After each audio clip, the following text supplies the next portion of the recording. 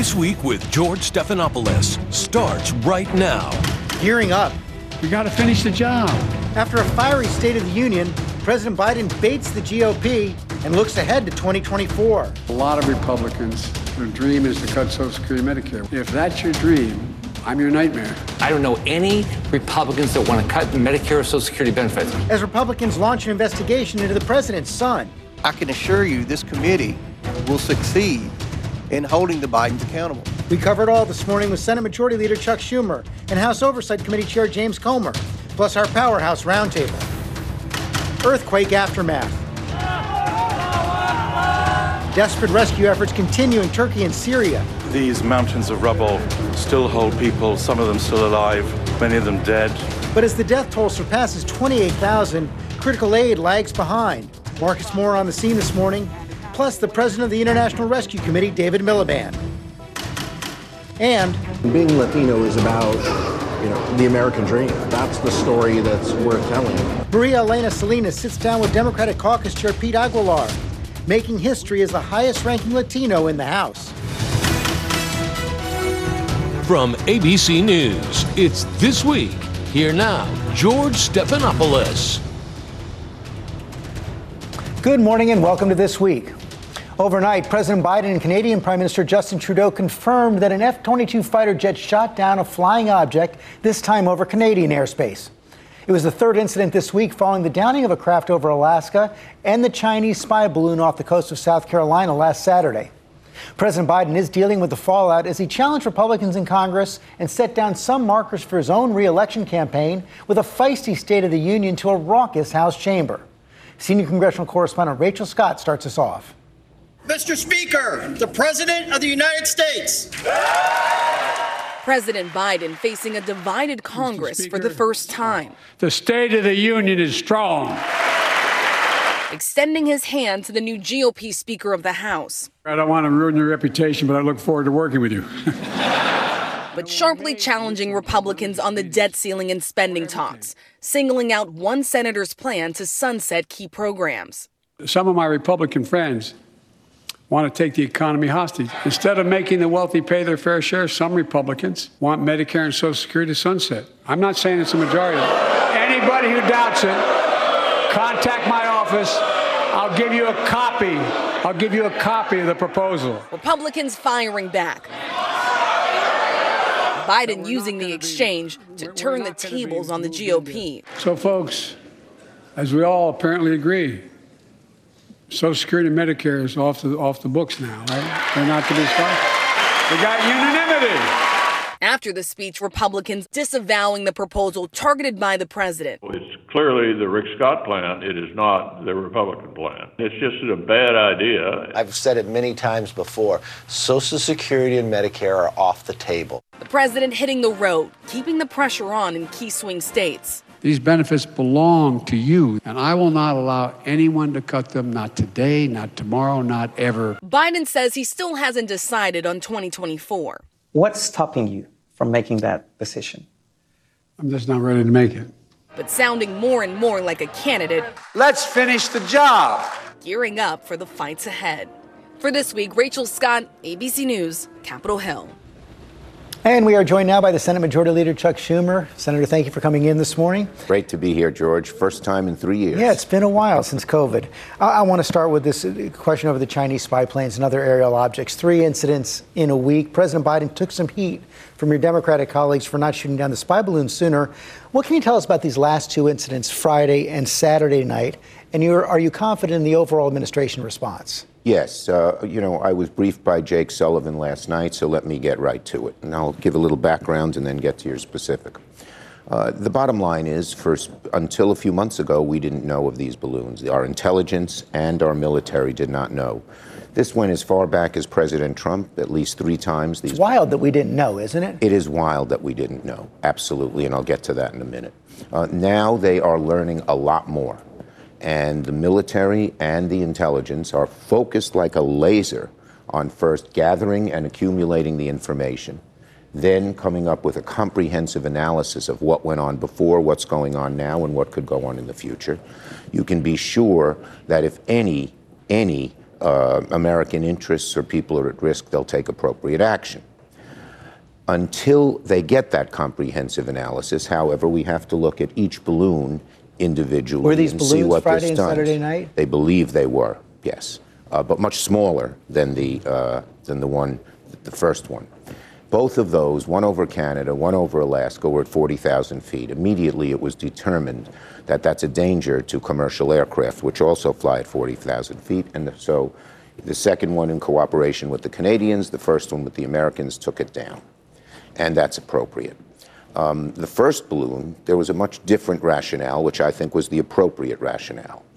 We got enormous intelligence information from surveilling the balloon as it went over the United States Didn't the and Chinese watching. get enormous intelligence as well? Well, they could have been getting it anyway, but we have to know what they're doing, okay? And we don't know exactly, but we got a lot of that. And even more importantly, by shooting it down over water, U.S. waters, only 6 miles out from South Carolina, we're going to probably be able to piece together this whole surveillance balloon and know exactly what's going on. So that's a huge coup for the United States. This program is going to have to be shut down now, hasn't it? The Chinese aren't going to be able to send balloons. Look, I think the Chinese were humiliated. I think the Chinese were caught lying, and I think it's a real step back for them. Yes, I think they're going to have to. I think they're probably going to have to get rid of it or do something because they look really bad. And they're not just doing the United States. This is a crew of balloons. We saw one in South America. They've probably been all over the world. So what do we do now to counter China overall if they're clearly taking more provocative actions? Yeah,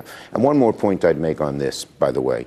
I do think Senator Tester is looking into why it took so long for us, our military, our intelligence, to know about these balloons.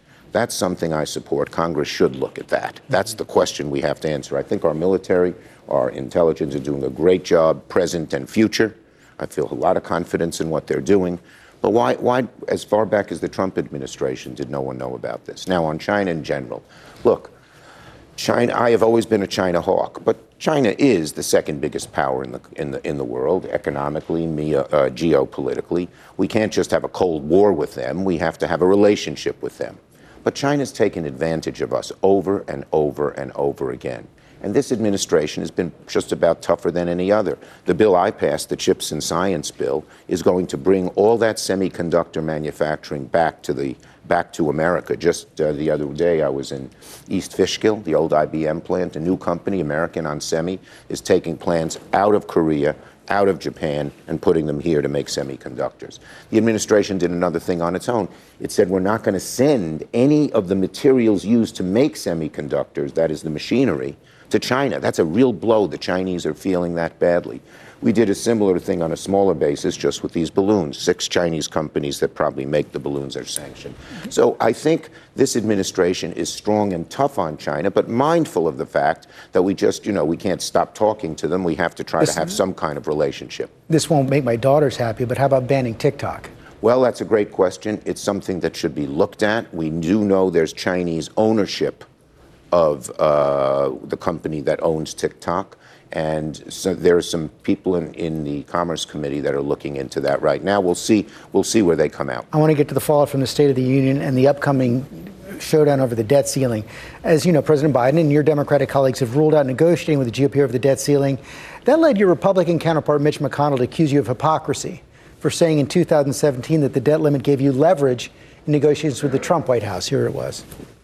He said the debt ceiling, quote, gives another ample opportunity for bipartisanship, not for one party jamming its choices down the throats of the other.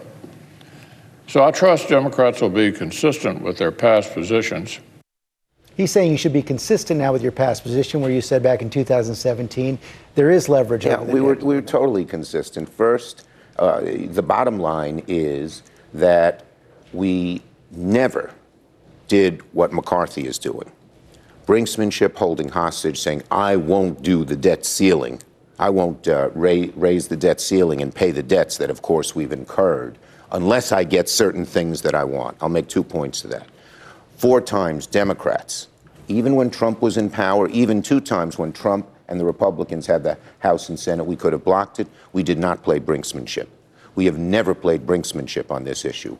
In one instance, did we do a budget proposal alongside a debt ceiling proposal? Yes. But there was no brinksmanship. There was no, we won't, if you don't do this, we're not Your going to Democratic colleague, Senator Joe Manchin, says now you should be engaged in negotiations like that. Well, let me say this. We have a position. We have a clear position. Do it clean. Do it without brinksmanship. Do it without this risk of hostage taking where things could blow up. Because as you know, if we don't renew the debt ceiling, average American families will be clobbered. Their interest rates would go up. Their pension savings would go down. The cost of a house would go up to $100,000. So it's risky. Now, McCarthy says he wants to attach certain spending cuts to do this. Where is your plan, Mr. McCarthy? He says he wants cuts. We ask him which ones. He won't say any. Is it Social Security and Medicare? That would hurt the American people. He says it won't be. He says it won't, but a lot of other people in his caucus still say it will. Will it be police? Will it be the military?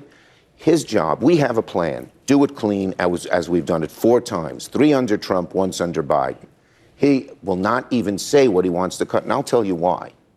He can't pass a plan with cuts. His hard right will demand the kind of deepest cuts that his more mainstream Republicans won't vote for. And I'll tell you, my experience in this, the party that holds out with brinksmanship and says, I won't renew it unless you do what I want, loses. We're going to win this fight, and it's going to be a clean debt ceiling. Finally, before you go, I want to ask you about President Biden. It certainly does seem to be like he's gearing up for re-election, but our latest poll showed a majority of Democrats think he shouldn't run again. What do you say to them? Well, first, I always liked the poll that 36% of Republicans thought Reagan should run again back in 1983, and he had a landslide. Biden's in great shape. Look at the State of the Union. First, look at all the accomplishments that we did in the Senate with Joe Biden that really affected American people in terms of climate, in terms of jobs, in terms of veterans, in terms of guns, in terms of bringing things back from China. Second, you have unemployment down, you have jobs up, you have wages up. And third, and this is going to happen next year, all these great things we did in the Senate are going to be implemented. You know, when people just read about it, they say, But when it actually feel it and see it in their communities, it matters. So, for instance, in the bipartisan infrastructure bill, I made sure there's money for Gateway, you know, the big tunnel under the Hudson River. That's a dream of mine. People said, okay. Last week, President Biden came, and the first part of Gateway started to be built. Wow, it's real. That's going to happen in bridges and roads. Starting in January, people are going to realize they're only going to pay $35 for insulin. Shingle shots, most people don't know it, starting January 1st, are free. So as these great things are implemented, I think the stature of Biden and what this Congress, this Democratic Congress, Senate and House have done is going to even rise further in the American people's eyes. Thanks for your time. So I'm optimistic. Okay, thank you for coming in today. Thank you. We are joined now by the Republican chair of the House Oversight Committee, James Comer. Congressman, thank you for joining us this morning. Let me get you by starting out by responding to Senator Schumer. He said that it's up to Republicans now to come forward with the kind of cuts you want if you're going to demand negotiations over the debt limit. Yeah, I agree with that. We're going to come forward with a plan. We're still debating that plan. We're having robust debate amongst our conference. That's what democracy is supposed to be about. And thank goodness for the House Republicans. Thank goodness that somebody's willing to step up and say we can't keep going down this unsustainable path of spending $1 to $2 trillion a year more than the government takes in. Somebody's got to be the adult at the table, and House Republicans will hopefully be that person. Hopefully, or you will? Are you going to be coming forward with a plan? Yeah, we're going to be coming forward with a plan. This doesn't have to come forward before July. Obviously, I'd like for the plan to come forward next week. It's tough, George. As you know, you've been involved in government. It's easy to spend money. What unites the Democrats is spending money. Now, when you get to the point to where we are now, where we've got to make cuts, it's a lot tougher. We're not going to cut Social Security or Medicare. We've been very clear about that. It's very disappointing that the president and Chuck Schumer would continue to try to scare seniors. These are important programs to everyone. There's bipartisan support for Social Security and Medicare. If anything, we need to shore those programs up. They're running out of money. But at the end of the day, those programs are going to be off the table with respect to cuts, but everything else is on the table. How about our relationship with China? You heard Senator Schumer praise the administration's response so far, but call for new measures. What would you do? Well, this is a problem that we have. China continues to steal our intellectual property. They continue to steal our patents. They manipulate their currency. We believe they have a big footprint in academia with a massive spy ring within our research universities where they continue to steal our hard-earned research and development. So China's a problem, and this administration thus far hasn't set a very good example of standing up to China. I think that shooting the balloon down in the Atlantic once it flew over all the military bases, including my own Fort Campbell, Kentucky, it's very disturbing. I'm glad this administration's taken it more seriously with respect to the balloons, but we've got a whole lot bigger problem with China than the spy balloons. I mean, this is a problem. Their military continues to grow and expand. They're continuing their Belt and Road Initiative all over the world, where they're trying to create a dominant world economy. This is a problem for the United States, and we need an administration to stand firm to China. Do you agree with Senator Schumer we should be taking a look at TikTok? Absolutely. We've said that in the House Oversight Committee. TikTok's parent company is ByteDance. They are based in China.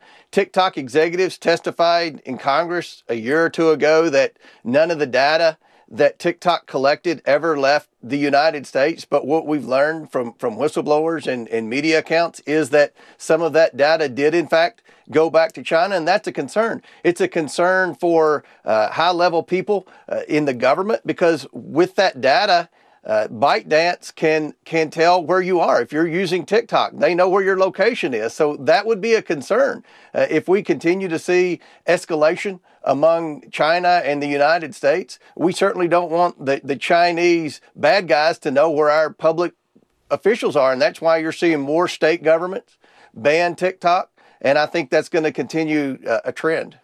Let me ask you more about your oversight responsibilities. You made it clear you're going to be looking at Hunter Biden and his financial entanglements with foreign countries, including China. I want to put up a front page story from the Washington Post this morning detailing Jared Kushner's ties to the Saudis. After helping princes rise, Trump and Kushner benefit from Saudi funds, a $2 billion investment in Kushner's funds from the Saudis. We know that former President Trump has also received funds related to the Saudi golf tour.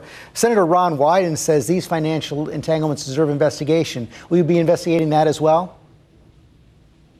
I think everything's on the table. Look, we're investigating Joe Biden. We know that Joe Biden said during the presidential campaign that he had no knowledge of his son's business interest. He wasn't involved. He didn't benefit from them. We have evidence that would suggest otherwise. And this is very concerning. Americans are outraged that China flew a balloon over the United States. Americans are outraged that China's trying to buy farmland.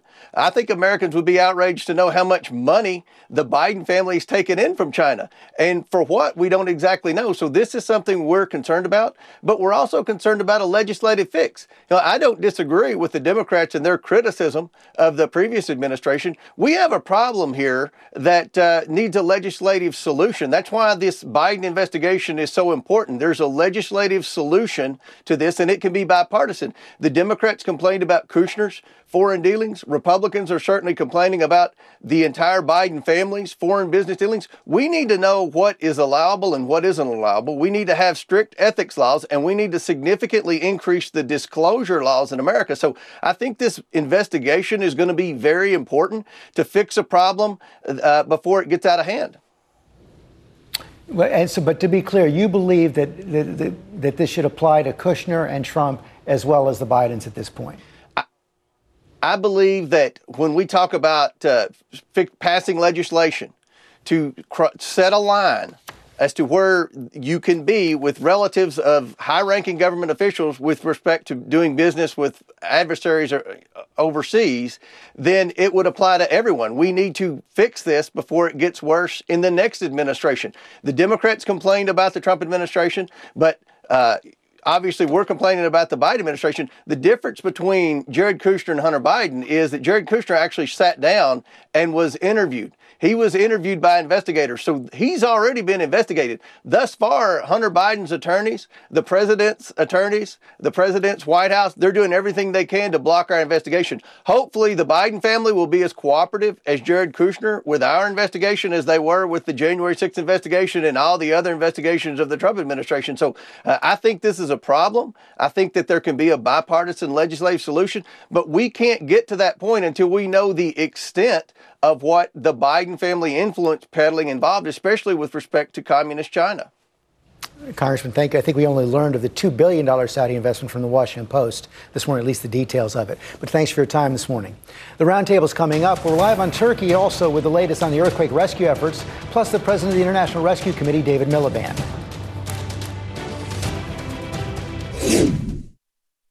Hey, I'm Andy Mitchell, a New York Times bestselling author. And I'm Sabrina Kohlberg, a morning television producer.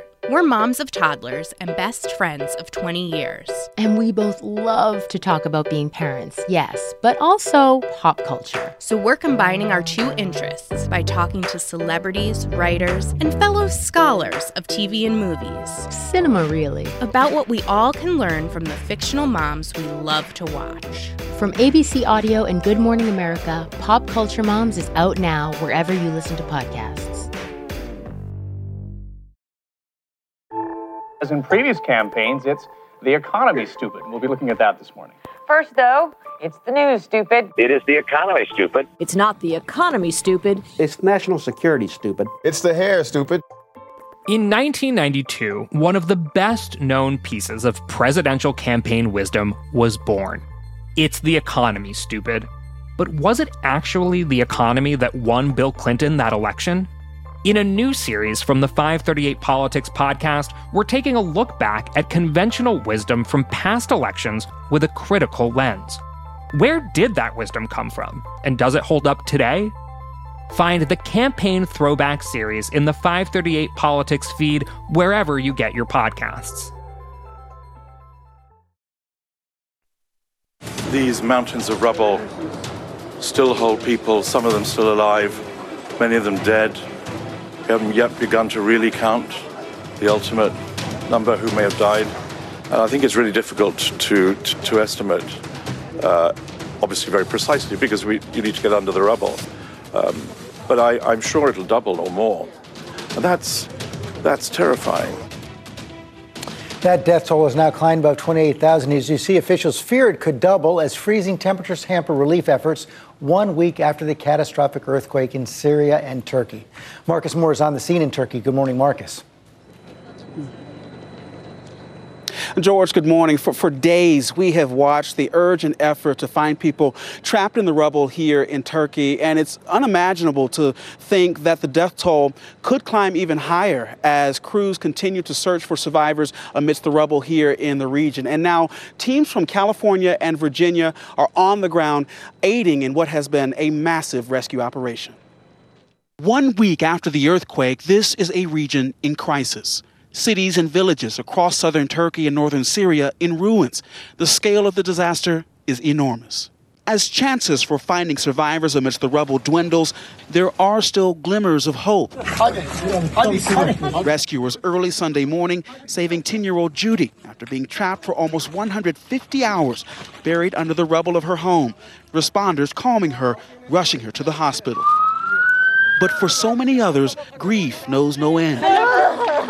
In Kahramanmaraş, Ali Erbak waits for word on his son and elderly parents who lived in this now destroyed building. He says, "We are a faithful family. If God helps, then we will see them." This process is painful and it's happening way too slowly. One man told the soldiers here, "We know this building. Let us search." Residents tell us in the first few days after the quake, they were the only ones desperately digging through the debris for survivors, some criticizing the government's response to the disaster. To date, Turkish officials say there are more than 140,000 responders on the ground working across the region, including teams from the U.S. Members of USAID arriving Wednesday and setting up this command post at a sports complex in the hard-hit city of Adıyaman. Inside their headquarters, Anthony Bucerio dispatches teams to various sites across the city. We've sectorized the town into sections that are manageable. aiding local first responders. Out of 2,400 assessments, we have about 800 that are still viable. Wow. When you think about those numbers, it's mind-blowing to think that... It is. It's staggering. The disaster zone spans hundreds of miles, affecting 2 countries, Turkey and Syria, and some rural areas have been hard for aid groups to reach. With each passing day, the crisis grows more dire for those who may still be trapped, for their loved ones who are left to wait and have lost everything with nowhere to go. There's vast space between cities, and the distance that these people, if they migrated to different cities, is, very heart-wrenching to know what they're going to have to go through. And George, officials say that is the disaster yet to occur, that there are so many people who are homeless. It is extremely cold here, especially at night. And now you have people who do not have regular access to food or medicine. And so the aid that comes in, both domestically and internationally, it will be critical for these families in the days, weeks, and months ahead. George. Okay, Marcus, thanks very much. We're joined now by a man at the forefront of the aid effort, the president of the International Rescue Committee, David Miliband. David, thank you for joining us this morning. You do have teams on the ground there. What can you tell us about the scale of the disaster right now? Where is the greatest need? Well, tens of thousands are dead, but hundreds of thousands are in danger. On the Turkish side of the border, you've got a very strong government. You've got a massive aid effort underway. On the Syrian side of the border, it's people who've frankly been abandoned over the last 10 years. And the grave danger of a secondary crisis, ill health, injuries not treated, economics just out of the window, because the aid is blocked across the Turkish-Syrian border. Only one humanitarian crossing point is open.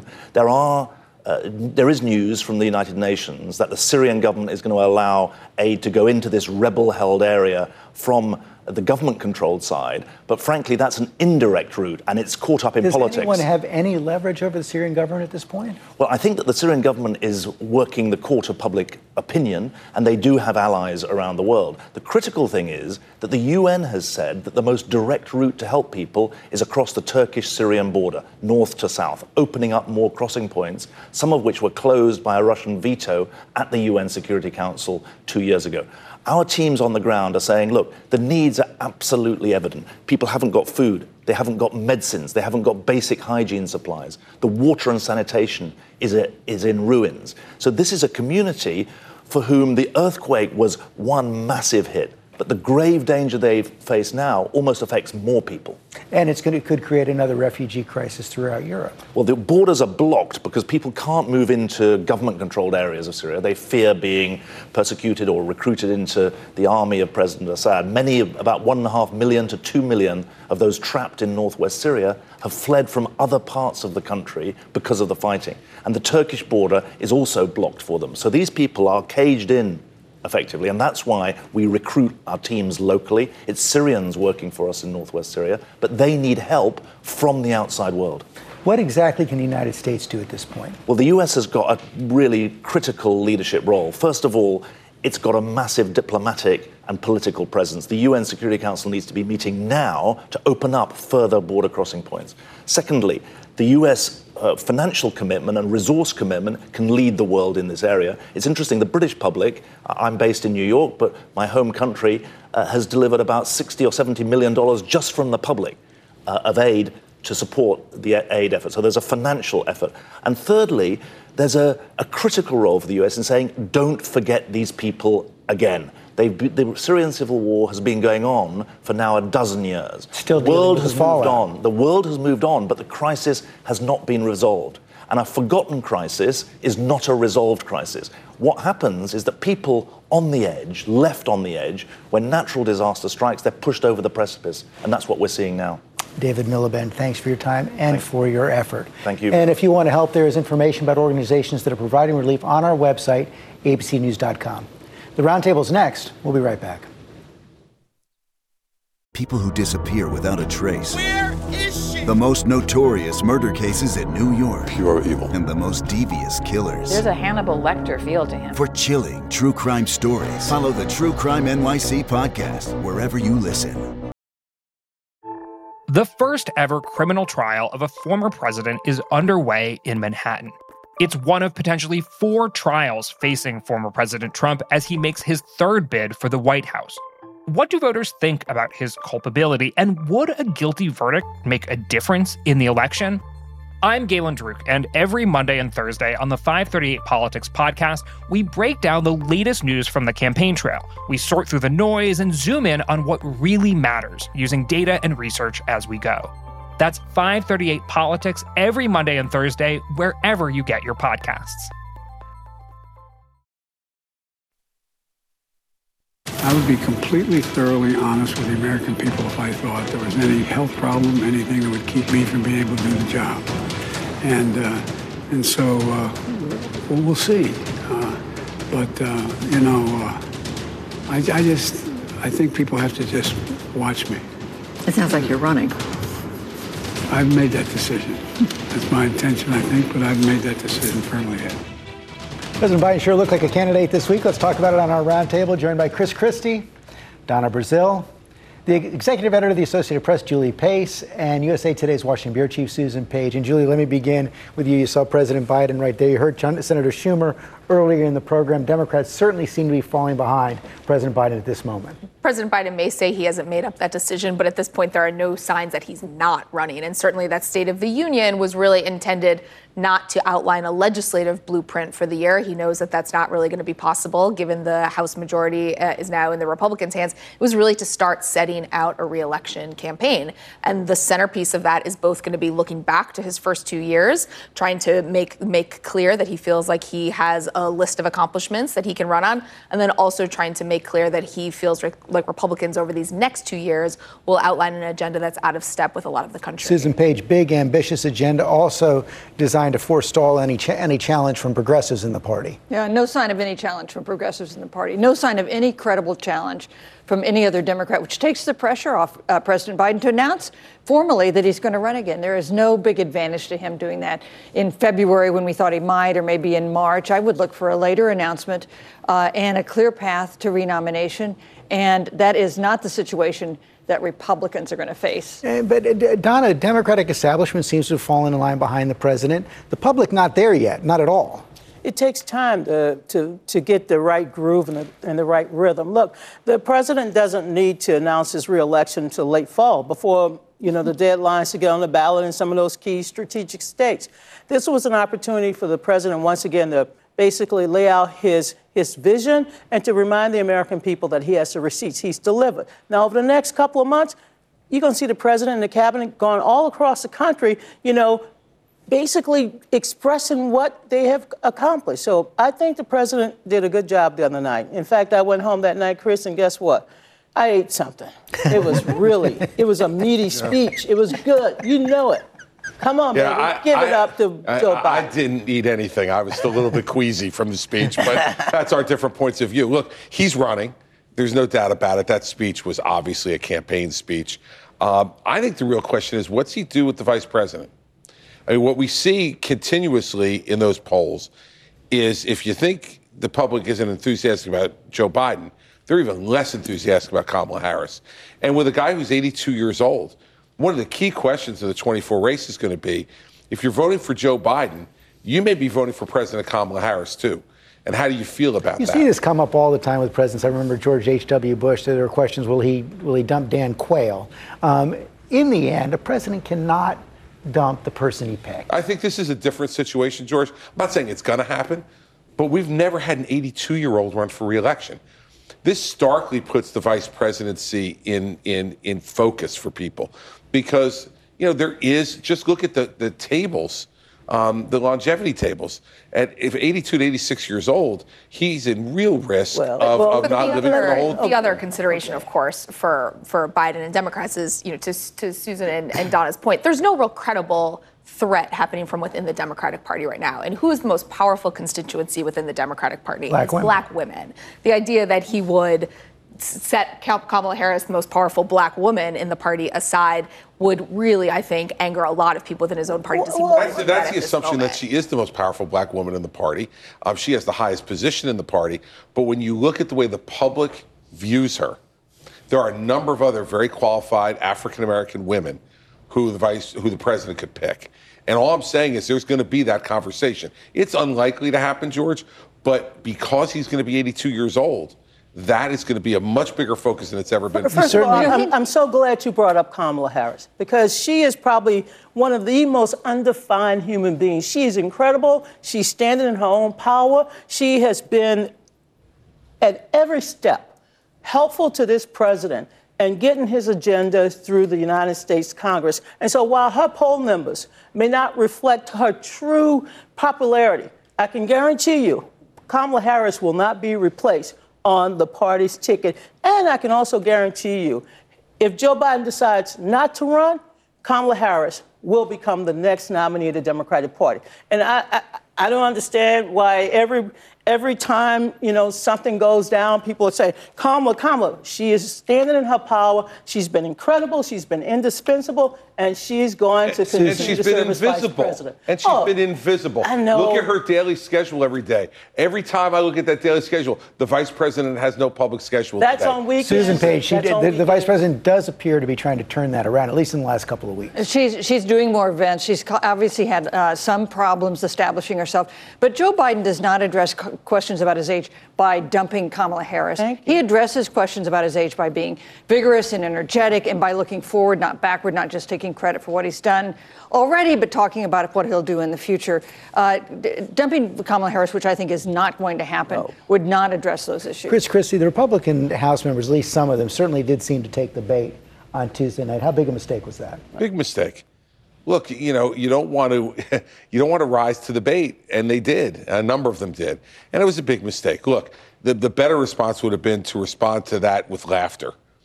If you really wanted to respond to the president saying something as ridiculous as the Republicans, because of what one Republican said, Rick Scott, which was immediately rejected by almost the entire rest of the party, what they should have done was just laughed at the president then and moved on. The yelling and the screaming stuff, look, I think that's always bad. It doesn't get you anywhere. And it gave Joe Biden an opportunity to engage them back in a way that was spontaneous, that I think was probably the best part of his entire speech. Julie, let me ask you about the Chinese spy balloon. The president did not mention the balloon in the speech, only had an oblique reference to China near the end of the State of the Union. But this seems to have seized our politics over the last week. It's really an unbelievable situation, and we're still, over the weekend, learning more and seeing more of these potential episodes unfolding in the U.S. and in Canada. I think the biggest concern here, broadly, aside from the individual incidents here, is what this says about the U.S.-China relationship, because this is a relationship that is incredibly broken right now, but also incredibly important. China is not some second-tier country. They are a major world power. Our economics are completely tied up with them. And you do get the sense right now that because there is such a lack of direct communication happening here, that we could end up in a position where something happens and it escalates and no one really wants to find themselves. Susan, who knew balloons were advanced technology? Yeah, exactly. And who knew that China was spying on us? I mean, the fact is, everybody knew China was spying on us. Everybody knows we're spying on China. But the brazenness of sending a balloon over nuclear silos, I mean, that is really quite remarkable. But our interests are not served, as Julie was saying, by a new Cold War with China. There are things we need to deal with them on, including climate change. And we need to avoid a trigger like Taiwan from really blowing up. The Congress seems to be spoiling for more of a fight. I think that was the one time we saw applause from both sides of the aisle at the State of the Union. Look, over 40 countries, supposedly that China has flown these balloons 3 times under President Trump that we didn't know about, and perhaps even more than the State Department or the CIA. I don't know which of the small alphabets will tell us the truth.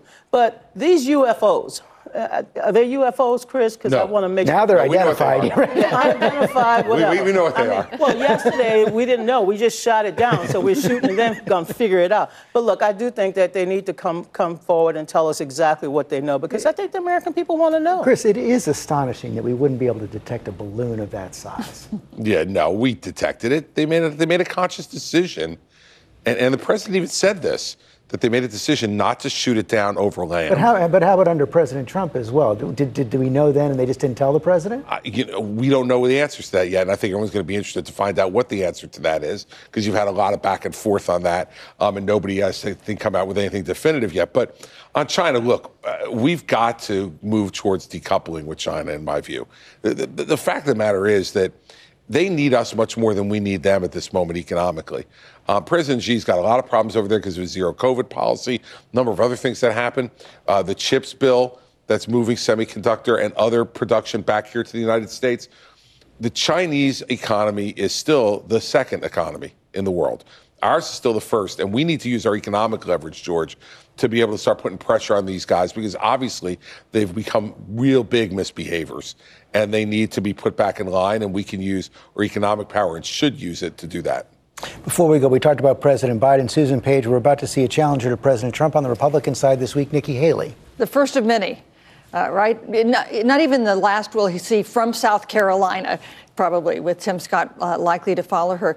This is going to be, I think, a big and crowded field, and that probably serves Donald Trump's interests.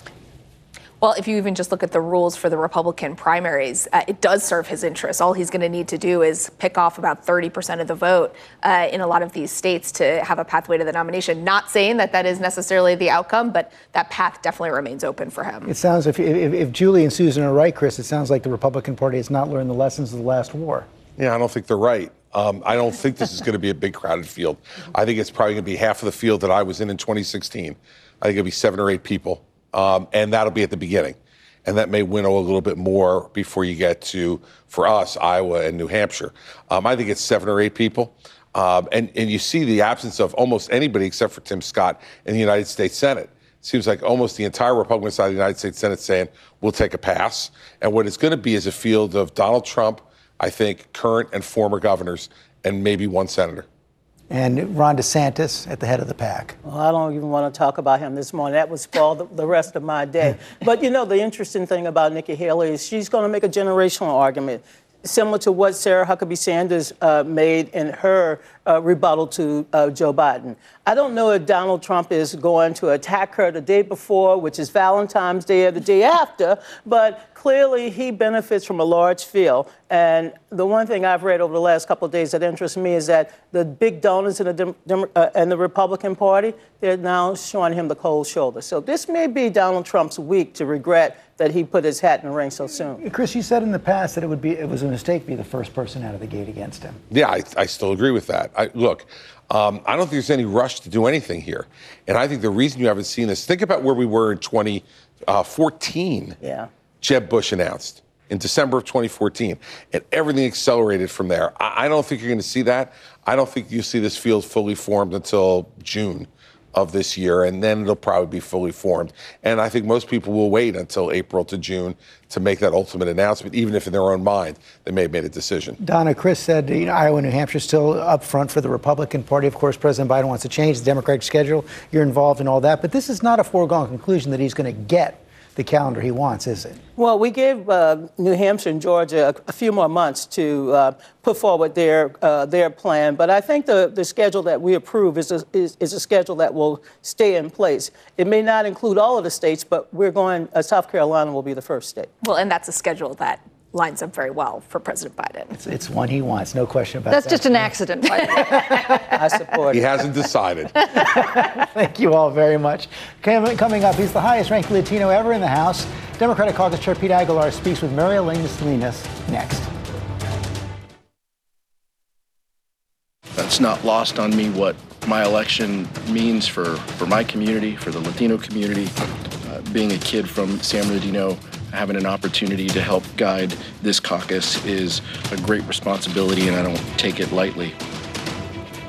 California Congressman Pete Aguilar, after his election as House Democratic Caucus Chair last fall, making him the highest-ranked Latino to ever serve in the House. Our contributor Maria-Elena Salinas met up with Aguilar in San Bernardino. Congressman Pete Aguilar's success story is the American dream, a fourth-generation Mexican-American who rose from city council to mayor to congressman to House Democrats' third in command. You want the same? You ordered the same? We sat down with Aguilar at Mitla Cafe, a staple of his youth. It's like being home. And that's what this place means to me. It's my family's been coming here for multiple generations. My dad grew up around the corner. Aguilar is currently the highest-ranking Latino in Congress, a distinction he does not take lightly. It's a sense of opportunity. You know, my story is not very different than so many other Latinos who grew up in communities where they had to work hard to get by. As chairman of the House Democratic Caucus, it's Aguilar's job to unite congressional Democrats on legislation, party issues, and to reach across the aisle to find consensus. What issues do you feel that you and Republicans can have common ground on? I think there has been common ground on the ability for Dreamers to become citizens. We have Republicans on board with that. Then I think you have farm worker modernization bills and a reform to that system grounded in rural Republicans realizing that they need labor. Now, the Democratic Party believes that we need strong border security as well. We genuinely believe that, and we believe in the rule of law. But those, to me, seem like three strong pillars that we can look at that have strong bipartisan support. In his nearly 10 years in Congress, Aguilar has sought common ground on immigration and has made protecting so-called Dreamers one of his top priorities. But so far, efforts to do so have fallen flat. The Senate introduced a bill to help guide Dreamers toward legalization of their status. This has been happening for decades now, and it never comes to fruition. What needs to happen to make it a reality? Well, I think we need more friends and allies in the United States Senate, and I can respect that at certain times, the House has been at fault and the Senate's been at fault, but in the last 10 years, Democrats have continually put these bills on the floor, and Republicans have stood in the way on the House side to see any real reform happen. But DACA is only one layer of the immigration issue. Another is the border. How do you think President Biden is doing at the border? I think the grade would be incomplete.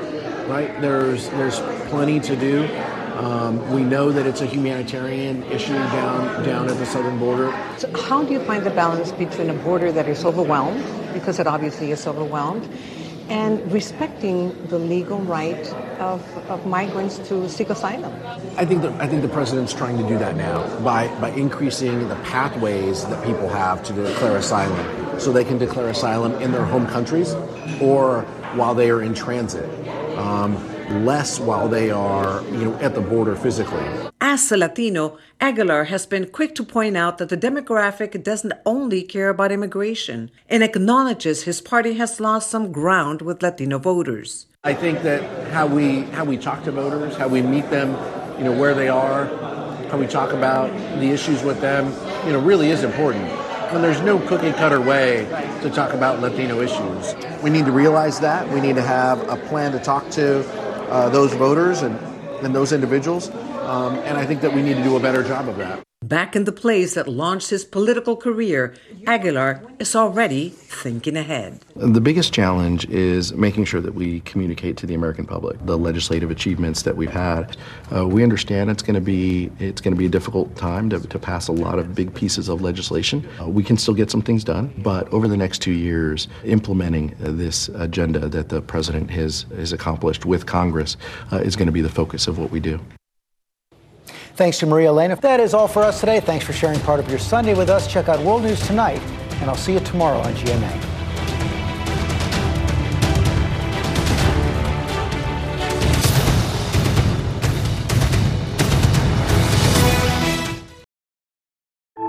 As in previous campaigns, it's the economy, stupid. We'll be looking at that this morning. First, though, it's the news, stupid. It is the economy, stupid. It's not the economy, stupid. It's national security, stupid. It's the hair, stupid.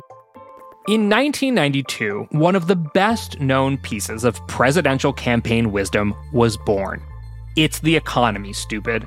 But was it actually the economy that won Bill Clinton that election? In a new series from the 538 Politics podcast, we're taking a look back at conventional wisdom from past elections with a critical lens. Where did that wisdom come from? And does it hold up today? Find the Campaign Throwback series in the 538 Politics feed wherever you get your podcasts.